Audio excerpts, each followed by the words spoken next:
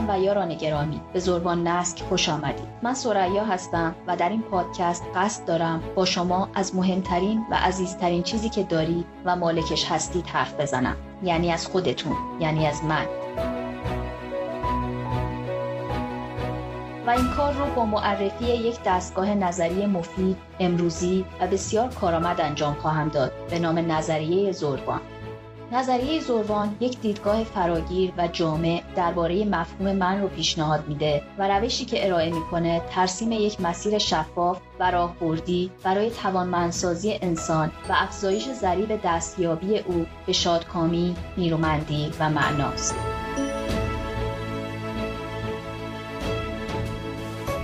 در واقع هدف از ساخت این پادکست معرفی آثاریه که در دستگاه نظریه زروان به وجود اومدن و در هر گام و با معرفی هر کدوم از این آثار امیدوارم که بتونیم قدم به قدم با این چارچوب نظری و امکانهایی که برای شناخت بهتر منها و قدرتمندتر کردنشون پیشنهاد میده بیشتر آشنا بشیم. بنا داریم در هر قسمت از این مجموعه به یک نسک یا کتاب از مجموعه آثاری بپردازیم که در چارچوب نظریه زروان شکل گرفتن. از کتاب‌هایی که با هدف تبیین نظریه زروان نوشته شدن تا رمان‌ها و مجموعه داستان‌هایی که ردپای روشن این نظریه رو میشه در اونها دنبال کرد و همینطور آثاری که در اونها به تاریخ و تمدن ایرانی در چارچوب نظریه زروان پرداخته شده. پایه‌گذار نظریه زروان یعنی دکتر شروین وکیلی، نویسنده و جامعه شناس هم در این برنامه و در برنامه‌های آینده در کنار ما خواهند بود و با ما در معرفی چارچوب نظریه زروان و همینطور معرفی آثاری که در این مجموعه نوشته شده همراهی خواهند کرد.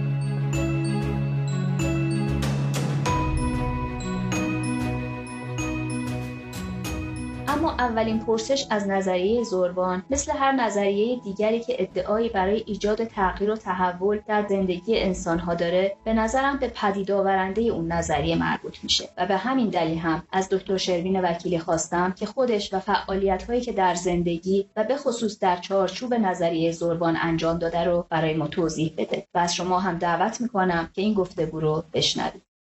خب من بخوام خودم رو معرفی کنم، من شروین وکیلی هستم، زاده تهران، سال 1353 به دنیا آمدم، یعنی الان 46 سالمه. چیزهایی که در واقع خوندم و کارهایی که حالا به لحاظ دانشگاهی توی فضای علمی کردم، ابتدای کار خب من جانورشناسی خوندم در دوره کارشناسی و بعد دوره ارشد هم رو ادامه دادم و در واقع پایان نامم رو من در واقع توی حوزه فیزیولوژی اعصاب نوشتم درباره دستگاه بینایی، پردازش عصبی دستگاه بینایی. این در واقع موضوع تز من بود، اینکه ما چجوری شکل رو از زمینه تفکیک میکنیم، مدل پردازشش در واقع چگونه است. و از همون موقع، یعنی از همون دورانی که وارد تحصیل آکادمیک شدم و حتی یه خورده قبلش، من چارچوب نظری که انتخاب کردم برای خودم رویکرد سیستمی بود و خب این کارهایی که توی حوزه زیست شناسی و رفتارشناسی و به ویژه عصب شناسی انجام دادم تو همین چارچوب میگنجه و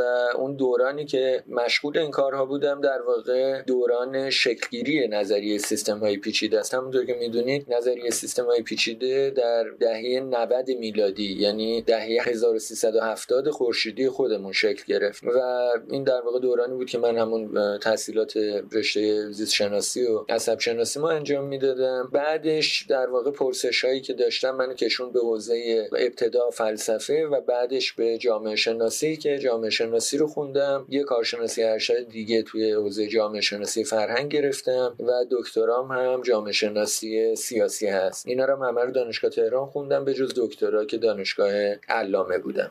رشته تحصیلی شما همونطور که توضیح دادید در ابتدا جانورشناسی و بعد جامعه شناسی بوده، اما در مجموعه آثار شما کتاب‌های دیگری هم در رشته‌های مختلف دیگه دیده میشه، مثل اسطوره شناسی یا تاریخ. آیا در این زمینه‌ها هم به شکل آکادمیک تحصیل کردین یا فقط به نوع علاقتون بوده پژوهش و مطالعه در این رشته‌ها؟ خب واقعیتش اینه که اینا ادامه پیدا کرد. یعنی من یکی از افتخاراتم اینه که همچنان دانشجو هستم بعد سالها و امیدوارم زندگی دانشجویی تا آخرش ادامه پیدا کنه. این این زندگی دانشجویی به این شکل و این در واقع خواندن به شکل مستمر جنبه آکادمیکش هم راستشو بخواین ادامه پیدا کرده. یعنی جدای اینهایی که الان من برشمردم و حالا بالاخره تو دانشگاه ها به طور حضوری رفتم خوندم و مدرکشو گرفتم، چند تا رشته دیگه هم هست که اونها رو هم یه حالا ورودی بهشون کردم. یکیش روانشناسیه که این رو موازی با همون فیزیولوژی اعصاب تو دانشگاه پیام نور من میخوندم یه مدتی، گرچه دیگه ادامهش خیلی ندادم. یکی دیگه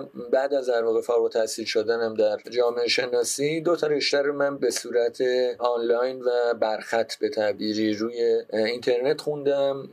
یکی رشته‌ای که بهش میگن مطالعات کلاسیک، یعنی کلاسیکال استادیز، که این پژوهش درباره متون کهن یونانی و رومیه. این در واقع یه جورایی شما اگر بخواید اسطوره شناسی بخونید یا فرهنگ اروپایی رو به شکل باستانی ورود کنید بهش، این رشته‌ایه که باید بخونید. رشته دیگری که بعدش خوندم باز به همین شکل مجازی روی اینترنت مطالعات کتاب مقدس بود، رشته‌ای که بهش میگن بیبلیکال استادیز، که خب این دوتا یعنی مطالعات کلاسیک و کتاب مقدس در عمل شما اگر بخواید اسطوره شناسی بخونید یا تاریخ فرهنگ تمدن اروپایی رو بخونید، این دوتا رشته‌ایه که ضروریه. از جانور شناسی شروع کردن و به جامعه شناسی رسیدن و در اون بین درباره فلسفه و تاریخ و اسطوره شناسی هم تحقیق و مطالعه کردن، یه خورده این احساس رو در آدم ایجاد میکنه که خب شاید شما نمیدونستید واقعا چی میخواید و مدام داشتید از این شاخه به اون شاخه میپریدید. واقعا موضوع چی بوده؟ چرا انقدر حوزه مطالعه‌تون گسترده است و موضوعاتی که بهش پرداختین متنوع و پردامنن؟ آیا هدف روشنی پشت این پراکندگی بوده یا فقط اثر تفنن این همه متنوع پژوهش و مطالعه میکنید؟ واقعیتش این که یه پرسش مرکزی یگانه‌ای در گرانیگاه همه اینا وجود داشته و من اون رو همیشه دنبال می‌کردم. این مطالعاتی که داریم ازش حرف میزنیم توی اون چارچوب معنی دار میشه، وگرنه شما هم خوانده-های من و هم نوشته-های من رو اگر همینطوری تکه تکه نگاه کنید بهش، کما اینکه هستن بعضی از افرادی که حالا یه مقدار به نظرم ساده لوحانه، بعضیاشون شاید حالا بشه گفت غرض و مرض یا مأموریتی هم دارن روی دامنه این به ویژه پژوهش‌ها و کارهایی که انجام شده خیلی انقلت دارن، به خاطر اینکه این پرسش مرکزی رو نمیبینن، این گرانیگاهی که همه اینا رو به هم دیگه متصل میکنه رو نمیبینن. شاید بد نباشه اگر من بخوام این گرانیگاه رو توضیح بدم با خط سیر تاریخی تحول پرسش مرکزی شروع کنم. واقعیتش اینه که در ابتدای کار، نمیدونم اینو میدونین، من دبیرستان و اینها که بودم مثلا ریاضی میخوندم، یعنی در واقع سال آخر رشته ریاضی من تغییر رشته دادم و دیپلممو طبیعی گرفتم که بتونم، اون موقع اینطوری بود که فقط در این حالت میتونستیم کنکور رشته‌های در واقع شاخه زیست شناسی رو شرکت کنیم. پرسش مرکزی من خب یه شاخه فلسفی داره، یه شاخه علمی داره. اون شکل اولیه‌اش درباره ظهور حیات بود، یعنی اینکه اون چیزی که ما بهش میگیم جاندار، موجود زنده، این جانش از کجا میاد به تعبیری و چگونه است که یک سیستمی که بالاخره یه سیستم فیزیکی شیمیایی ویژگی‌های حیات درش ظهور پیدا میکنه. این پرسشی بود که باعث شد من برم وارد جانورشناسی و زیست شناسی بشم و خب خیلی پرسشی به نظرم مهمیه و فکر میکنم راه درستی هم برای پرداختن بهش انتخاب کردم، چون که دقیقاً راهش همینه. یعنی باید زیست شناسی رو خیلی عمیق خوند برای اینکه آدم سیستم‌های پیچیده رو بفهمه و پرسش‌های از این دست رو بتونه ورود کنه بهش. این پرسش درباره حیات ادامه پیدا کرد و خیلی سریع ارتقا پیدا کرد به پرسش از آگاهی، یعنی حالا این سیستمی که زنده است چگونه آگاه و خودآگاه میشه، یعنی پدیده ادراک که خب این دیگه از جنس پردازش اطلاعات و وصل میشه به شاخه‌هایی از دانش مثل عصب شناسی، مثل فیزیولوژی مغز، مثل رفتارشناسی. و اون دورانی که من داشتم اینا رو میخوندم عصر طلایی هم تحول نظریه سیستم‌های پیچیده و هم تحول شاخه‌های میان رشته‌ای از علم بود که مثل هوش مصنوعی، مثل توی خود جامعه شناسی سیستمی لومان، اینها همه اون دوره داشت شکل می‌گرفت و خیلی موقعیت خوبی بود در واقع برای اینکه آدم اینا رو درگیرش بشه و بخونه. پرسش من بنابراین از حیات حرکت کرد به سمت ادراک، آگاهی و اواخر دوران تحصیلم در فیزیولوژی بود که من متوجه شدم که یه نظام‌های رمزگذاری آگاهی که حالا مشهورتر مهمترین زبانه، اینها خیلی مهم هستن و بدون فهمیدن اینها پرداختن به پرسش‌های عمیق‌تری که دیگه به شاخه‌هایی از فلسفه وارد میشه ناممکنه اگر اینا رو در نظر نگیریم. اینه که این خود به خود منتهی شد به ورود به جامعه شناسی و اونم باز دوباره جامعه شناسی فرهنگ که کار اول من بود. ادامه همین پرسش درباره این بود که چگونه معنا ظهور پیدا میکنه تو این نظام‌های نمادین و سیستمی که شناسنده است چگونه این شناسایی رو صورتبندی میکنه و بیان میکنه و خودآگاه میشه در موردش، هم در سطح فردی که خب میشه یه پرسش روان عصب شناختی و هم در سطح اجتماعی که خیلی پرسش جدی و تنومندی است و مسئله جامعه شناسی فرهنگ و هویت و مفاهیمی از این دست رو نتیجه میده. در کنار اینها یعنی قدم بعدی که خود به خود این پرسش بهش منتهی میشه، این پرسش از قدرته. یعنی شما یه خورده که توش پیش میرین متوجه میشین که معنا همینطوری رمزگذاری نمیشه، بلکه یک نیرویی، یک مدارهایی وجود داره که در درون اونها این اتفاق میفته و به همین ترتیب آگاهی هم در اون قالب شکل میگیره. این همون بینشی بود که توی جهان اروپایی نیچه اولین بار بهش اشاره کرد، این که قدرت تعیین کننده حقیقته، نه اینکه تابعش باشه. البته ما قبلا توی ایران نگرش‌های شبیه به این رو داشتیم و فراوان هم بحث شده در موردش، یعنی هم در متون عرفانی ایرانی خیلی جدی در مورد تاثیر خلق بر حق، یعنی نظام اجتماعی و نهاد بر پیکربندی حقیقت، فراوان در موردش بحث شده و خیلی هم انتقادی بوده بحث ها. خیلی جالب این موضوع. بنابراین حرکت بعدی به سمت جامعه شناسی سیاسی بود با پرسش مرکزی قدرت که این در واقع تز دکترای من شد، همون نظریه قدرت که خب کتاب نسبتا مشهور شده و حالا این طرف اون طرف هم کاربرد پیدا کرده. این سیر طرح پرسش ها که من خدمتتون گفتم به نظرم لازمه برای اینکه وقتی داریم کارهایی که من انجام دادم و میخونیم این پرسش ها هسته مرکزیشه.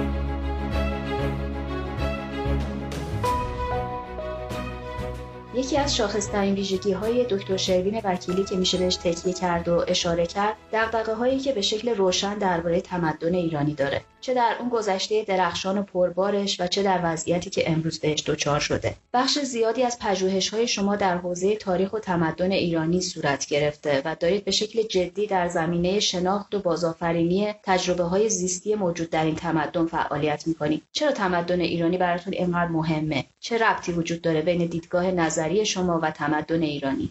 اینایی که من خدمتتون گفتم البته پرسش‌های صرفاً شناخت-شناسانه است، یعنی اینا لایه اپیستمیک موضوعه. راستش رو بخواید من در کنار این، موازی با این و زیر این و روی این پرسش‌ها در ضمن با یک دغدغه خاطر خیلی جدی هم روبرو بودم و هستم همچنان و اون هویت ایرانی است و سرنوشت ما به عنوان یک تمدن کهن و زنده است. اینکه حالا همه این پرسش‌هایی که من طرح کردم همه اینا رو میشه توی حوزه تمدن ایرانی هم طرح کرد. اینکه مفهوم معنا چگونه در تمدن ما صورتبندی شده، چگونه مدارهای قدرت در این تمدن شکل گرفته و چگونه آگاهی و خودآگاهی من انسانی تحول پیدا کرده و مسیر تکامل سیستمیش تو این تمدن چگونه بوده. اینا پرسش‌های جدی و مهم است که باید بهش بپردازیم. من گمان می‌کنم ما تمدنمون در یک موقعیت مخاطره آمیز تاریخی الان قرار داره که خب خیلی‌ها به این اشاره می‌کنن و ازش حرف می‌زنن، اما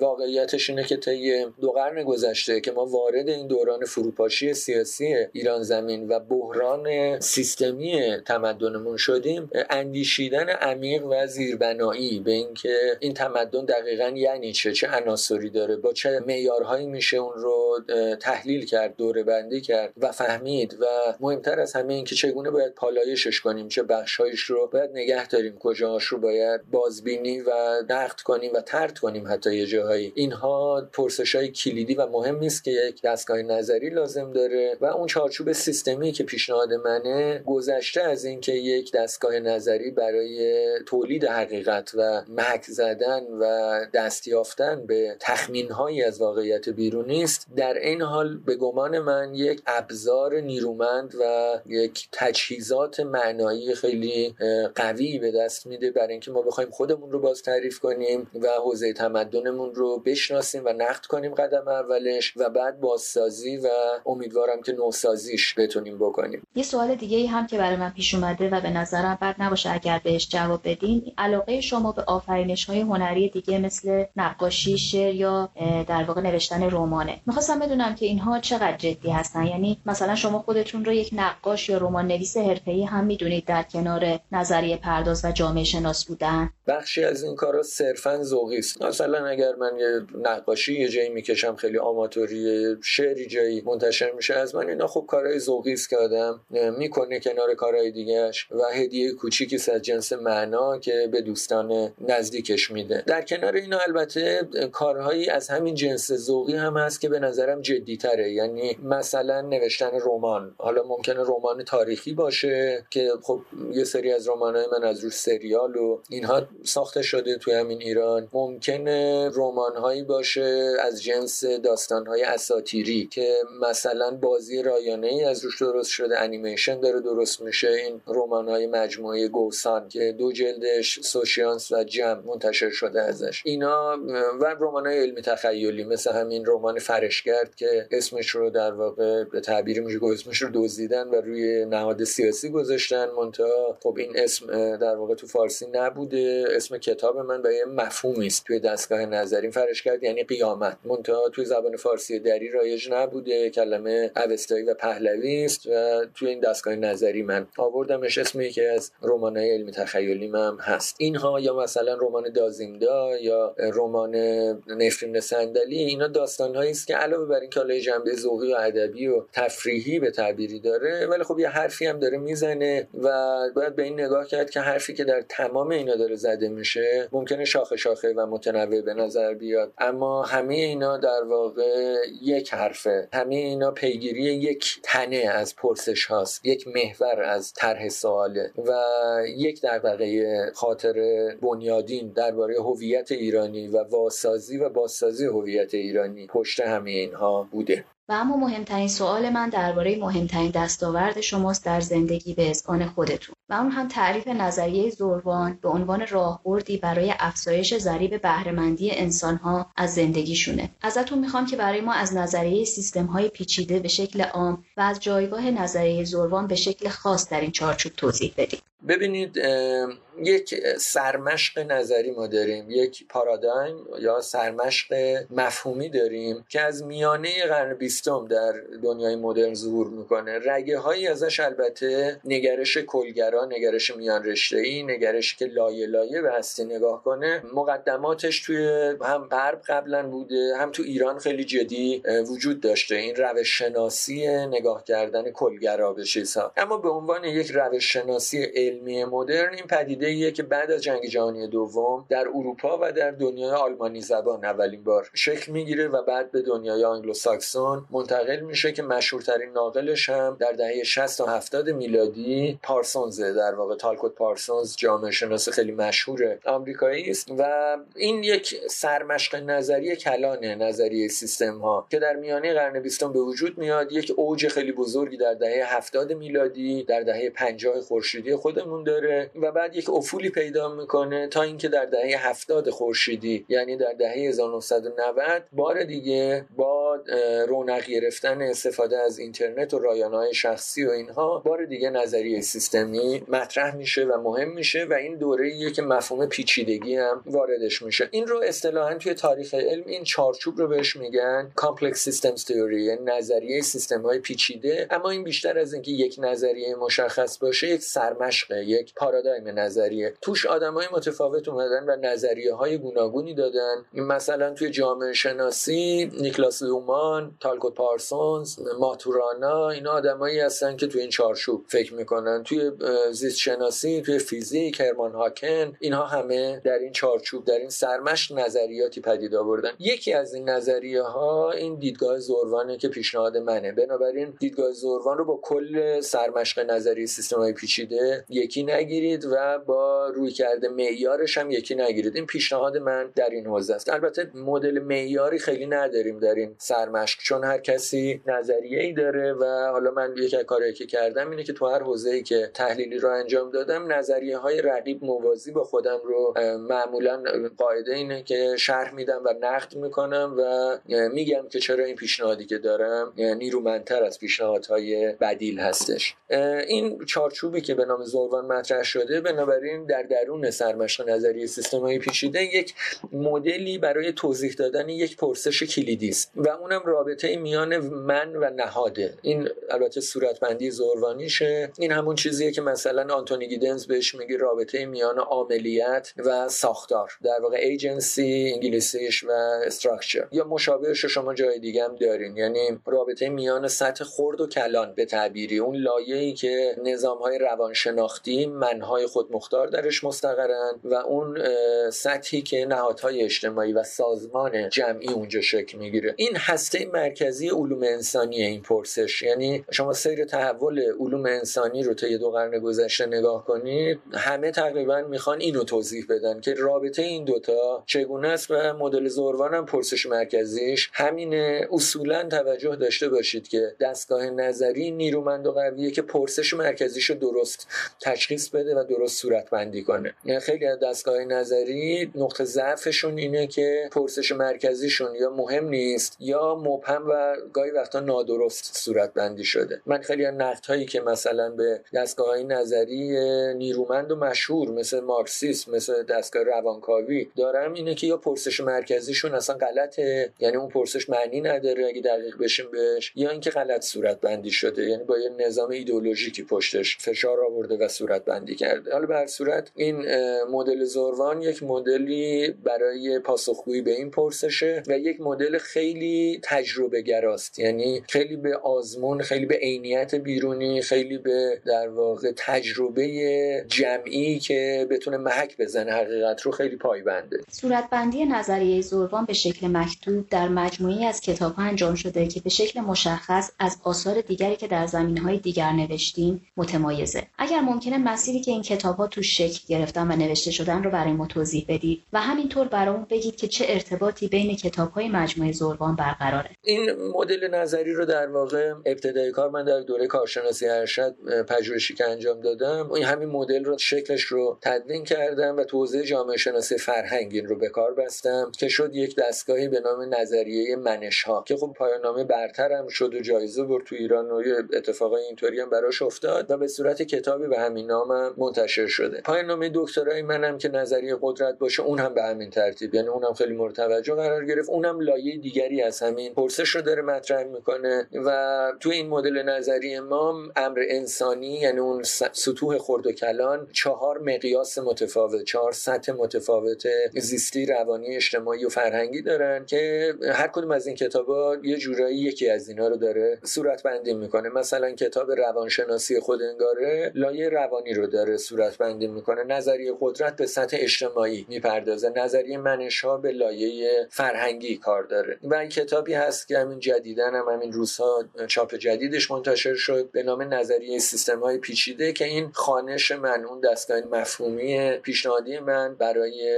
صورتبندی امر پیچیده است، یعنی سرمشق پیچیدگی پیشنهادیم رو اونجا میتونید فشرده‌اش رو بخونید. مجموعه این کتاب‌ها که 7 جلد بود به طور سنتی طی سال‌های گذشته، اما همین سال 98 کتاب دیگری منتشر شد از من به نام جامعه شناسی مکان، نگاهی سیستمی و این هم جزو مجموعه زروان میگنجه. یعنی الان در حال حاضر باید گفت 8 جلد کتاب ما داریم.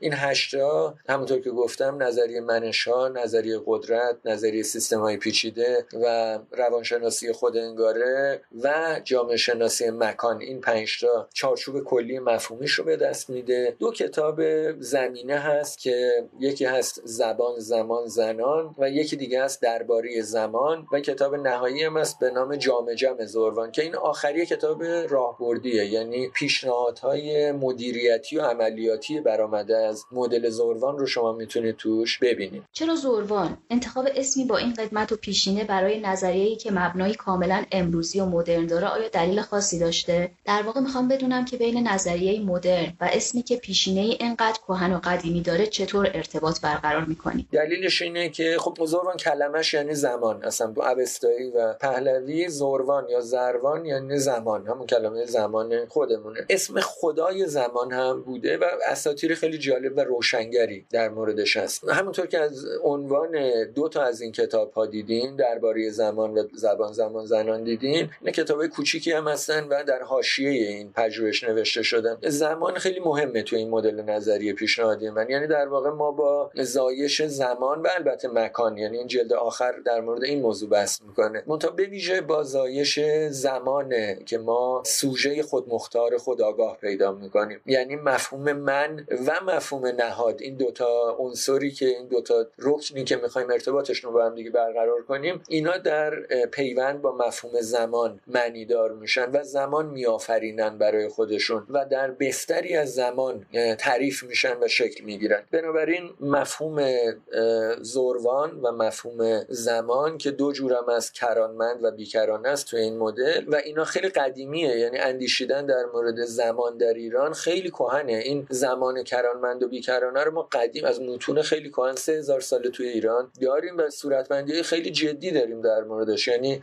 یه مقاله من دارم در مورد بیدل دهلوی، در مورد مفهوم من در اشعار بیدل دهلوی. بیدل همونطور که میدونید مال حدود 400 سال پیشه، 350 سال پیش فوت کرده و او یه دستگاه نظری خیلی جدی برای پاسخگویی به همین پرسش مرکزی ما داره، یعنی اینکه من چگونه شکل میگیره و من چگونه پیوند برقرار میکنه با نهاد، با ساخت اجتماعی. و درباره زمان چقدر بحث‌های جدی داره و چه کلیدواژه‌های خوبی مثل درنگ، مثل فرصت، مثل آن، کلیدواژه‌هایی که اصلا مشابهش رو با این دقت و با این قدمت در فرهنگ اروپایی اصلا نمی‌بینید و ضروریه ما اینا رو بخونیم و یاد بگیریم و بهره بگیریم ازش در صورتبندی دستگاه‌های نظریمون. البته که این صورتبندی باید با آگاهی و خواندن عمیق متون و یافته‌های همراه باشه که در تمدن اروپایی به دست اومده و با غفلت از اون کلاً به بیراه خواهیم رفت، ولی با غفلت از آن چیزی که خودمون هم داشتیم هم باز دوباره به بیراه خواهیم رفت. دوتای اینا ضروری است.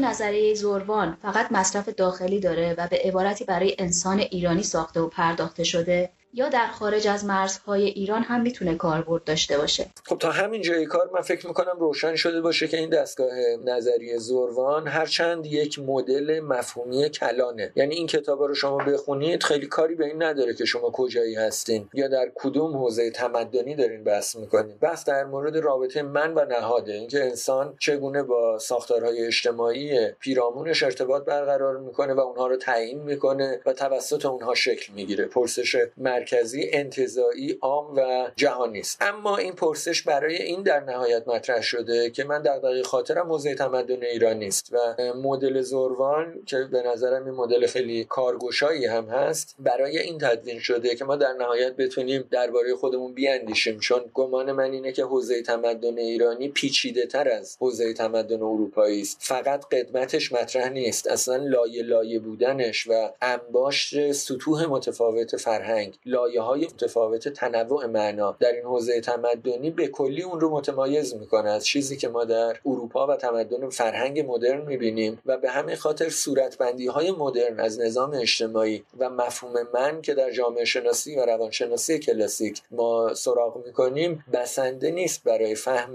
تمدن ایرانی. ضرورت داره ما اونها رو بخونیم و بفهمیم و نقد کنیم، ولی در ضمن ضرورت داره که ازش عبور کنیم و به پرسش‌های خودمون در زمین خودمون بیاندیشیم و کسان دیگری بودن توی همین تمدن که در این زمینه میاندیشیدن و بسیار شیوا و دقیق و روشن در این مورد آرای خیلی جالبی مطرح کردن که ما اونها رو هم باید در نظر بگیریم. بنابراین مسئله تمدن ایرانی هم اینجا مطرحه. شاید بشه گفت مهمترین و مرکزی ترین کلیدواژه‌ای که در نظریه زروان مدام به گوش میرسه و در موردش بحث میشه کلمه من باشه. شما این کلمه رو در برابر چه کلمه‌ای در خوانش‌های رسمی و آکادمیک به کار میبرید و چرا اینقدر این کلمه در دیدگاه شما اهمیت داره؟ کلمه من رو من برابر نهادی میگیرم برای سوژه فرانسه یا سلف توی یه سری از نظریه‌ها در انگلیسی یا ایجنسی یعنی عاملیت اونطور که بعضی از جامعه شناسان میگن. مفهوم من یعنی اون سیستم خودآگاه خودمختار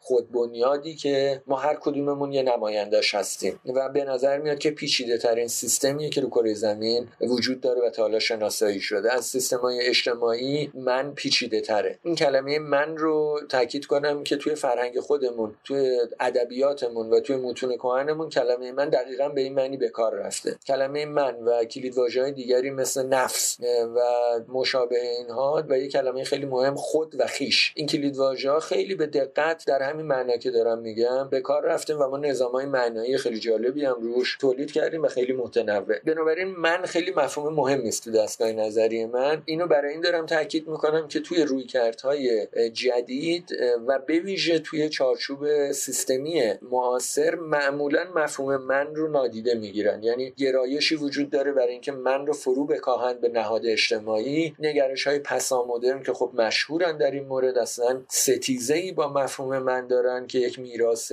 نومارکسیستی است و حالا خیلی جای بحث داره. اما نگرش‌های دیگر خود چارچوب سیستمی که خیلی هم به لحاظ علمی فربه و نیرومند و محکمه، اون هم تمایل داره به اینکه من رو کنار بذاره و من منتقد این نگرش هستم. من به رسمیت شمردن من، به بازسازی مفهوم من و به کرسی نشاندن مفهوم من باور دارم و فکر می‌کنم این نقطه قوت تمدن ما بوده که روی این تاکید داشته و ما هم الان حقیقت اینه که باید روی این تاکید کنیم، چون اصلا حقیقت بیرونی هم اینه، من مهمتر از نهاده به لحاظ سیستمی و سطح پیچیدگی. سوال بعدیم درباره کارکرد واقعی و عینی نظریه شماست. میخوام بدونم آیا نظریه زروان تا به امروز آزموده شده یا محک خورده؟ منظورم اینه که کارکرد این نظریه رو در زندگی آدم‌ها مورد آزمایش قرار دادید؟ آیا نقد و تحلیلی در موردش ارائه شده؟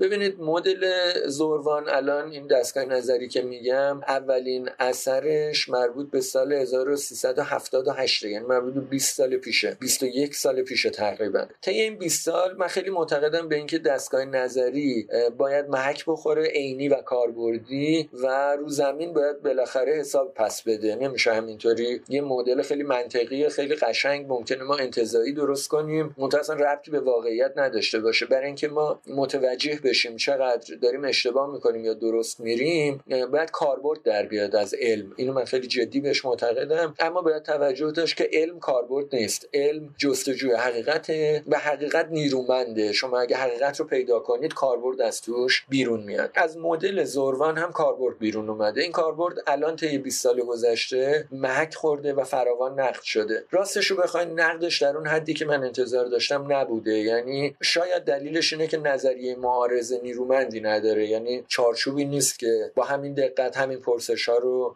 مدعی باشه که جواب میده و به همین خاطر خب نگاه انتقادی خیلی علمی جدی دربارش مطرح نشده، بیشتر تایید بوده و لطف و مهربانی دوستان و استادان عزیزمون بوده. منتها خب باید نقد هم بشه اینها دیگه. من خودم هم دارم نقدش میکنم در ضمنم بگم، یعنی این فرآیند منم به سهم خودم دارم انجام میدم، ولی این کاریست که باید انجام بشه. نقد نظری اینطوری بهتون بگم که کار جدی من ندیدم انجام بشه که تحولی در این نظریه رو ضروری بکنه. به لحاظ عملیاتی ولی خیلی محک خورده. یعنی مدل زروان اولا از همون ابتدای کار، از همون حدود 20 سال پیش این رو من شروع کردم همزمان با تدوینش به صورت یه دوره‌های آموزشی تعلیم دادن به دوستان و اطرافیان و بعد دانشجویان که این شد کلاس‌های زروان که همچنان ادامه داره و 20 سال این کلاس‌ها رو من دارم. مهمترین کلاسی که من تدریس کردم در عمرم همین کلاس‌های زروان. حالا رو کانال من و سایت من و اینا این طرف اون طرف درس گفتارهاش رو احتمالاً دیدین. اینا حالا هم تو دانشگاه تدریس شده، هم کتابای زروان کتاب درسی دانشگاهی شده الان خیلیاش. نظریه سیستم‌های پیچیده، نظریه قدرت، نظریه منش‌ها، اینا کتابای درسی هستن. الان خود منم تدریس کردم اینا رو این طرف اون طرف.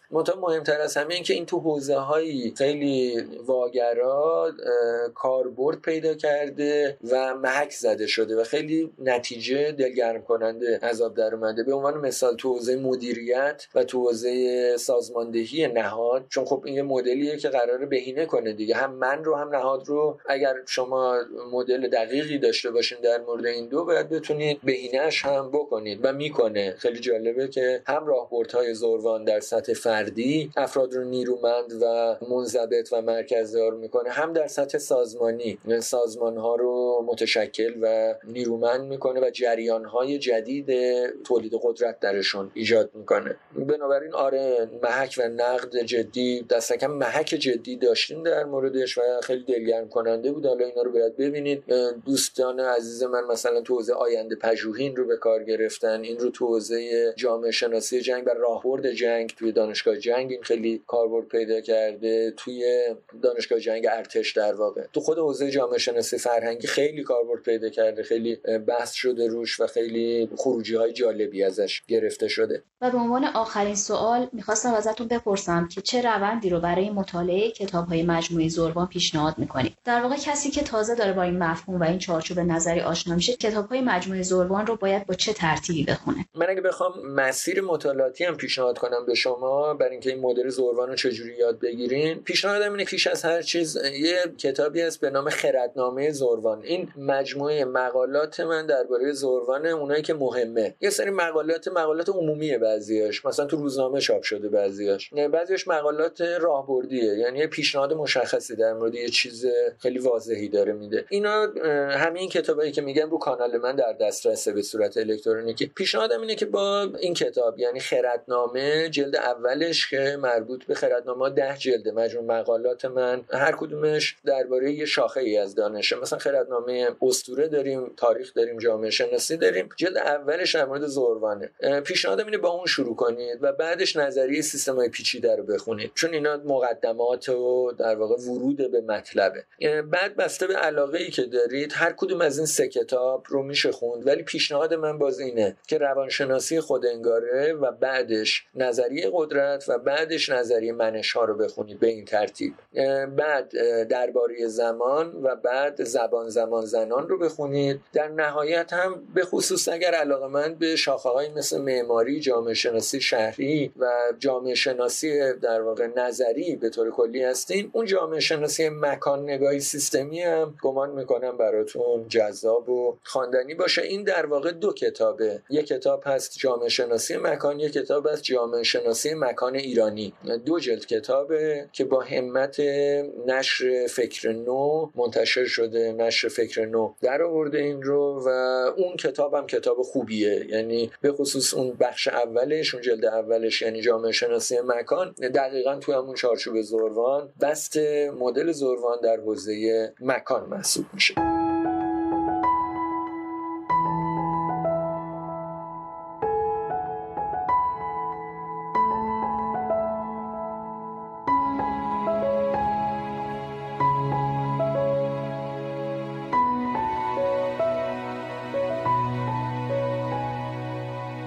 دوستان و یاران گرامی، آنچه شنیدید مصاحبه من بود با دکتر شروین وکیلی، نویسنده و جامعه شناس و پایه‌گذار نظریه زروان در اولین قسمت زروان نسک. پادکستی که هدف از تهیه و تولید اون معرفی کتاب‌هایی است که در چارچوب نظریه زروان نوشته شدند. ازتون دعوت می‌کنم با زروان نسک در قسمت‌های بعدیش هم همراه باشید تا از راهبردهای نظریه زروان برای شناخت من، برای شناخت عزیزترین و مهمترین داراییتون و افزایش امکان بهینه کردن تجربه‌های زیستی اون با شما صحبت کنم.